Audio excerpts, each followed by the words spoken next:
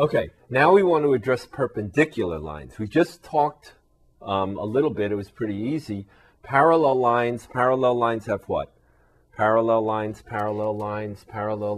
have what? The same slope, right? They're the same steepness, same slope. Perpendicular lines, though, yes, well, first of all, they're going to have opposite slopes, right? The slope of this line, which is going up, x is changing positive, y is changing positive, right? So the slope will be positive, whereas a perpendicular line, if x changes positive, y is going to change negative. So the signs are opposite, and this line, the falling line, left to right, will have a negative slope. In fact, right, if we have a line that goes up slowly, the perpendicular line is going to fall, so the opposite sign, very rapidly, so it's going to be a big number, and the relationship between the slope of perpendicular lines actually is the slope of a perpendicular line is the negative, it's called the negative reciprocal, okay? It's negative 1 over the slope of the original line. You can say the product is negative 1, right? Negative reciprocal slopes. But I like to just sort of say it easily, right? That perpendicular lines, the slopes of perpendicular lines, their slopes are the opposite sign and just turn it upside down.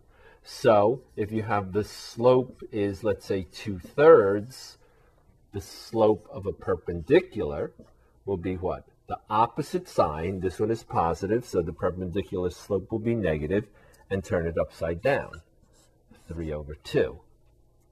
All right? If the slope is negative 5/7, then the slope of a perpendicular will be what? The opposite sign, positive, turn it upside down, 7/5. All right? If the slope is 8, well, how are we going to turn? I can do the opposite sign. The slope of the perpendicular will be the opposite sign, but how do you turn 8 upside down? Well, 8 is 8/1. So the slope of a perpendicular will be negative 1/8. All right? There are our two exceptions, right? Our simple exceptions, suppose the slope is 0. Right? Well, if the slope is 0, of course, you can't turn it upside down because, right, 0/1, you're not allowed to divide by 0. So that's not going to work. So if you think about it, the slope is 0 says what? Do you remember?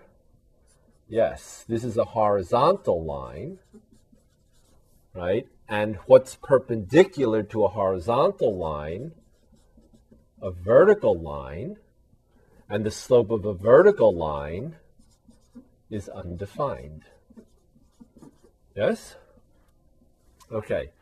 And of course, the opposite is also true. If you have an undefined slope, which is a vertical line, perpendicular will be a horizontal line whose slope is 0. All right? Okay. So in summary, right, we have the following concept. The slope is what? It's the change in y over the change in x, which is y2 minus y1 over x2 minus x1, right? A line that rises as you go left to right. The slope will be greater than 0 or positive, right? A line that falls as you go left to right will have a negative slope, or the slope will be less than 0. We have horizontal lines will have a slope of 0, Vertical lines will have a slope that's undefined. Okay. Parallel lines have the same slope.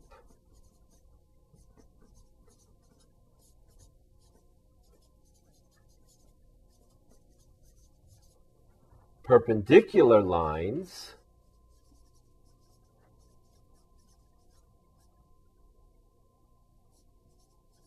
have negative reciprocal slope.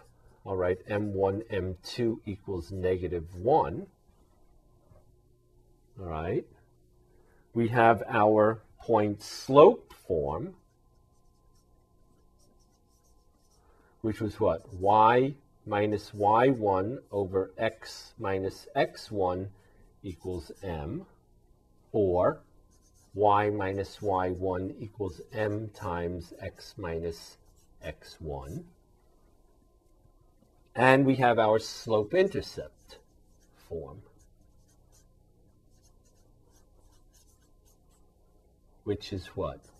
1y equals mx plus b. All right? So that's what we've covered in this section.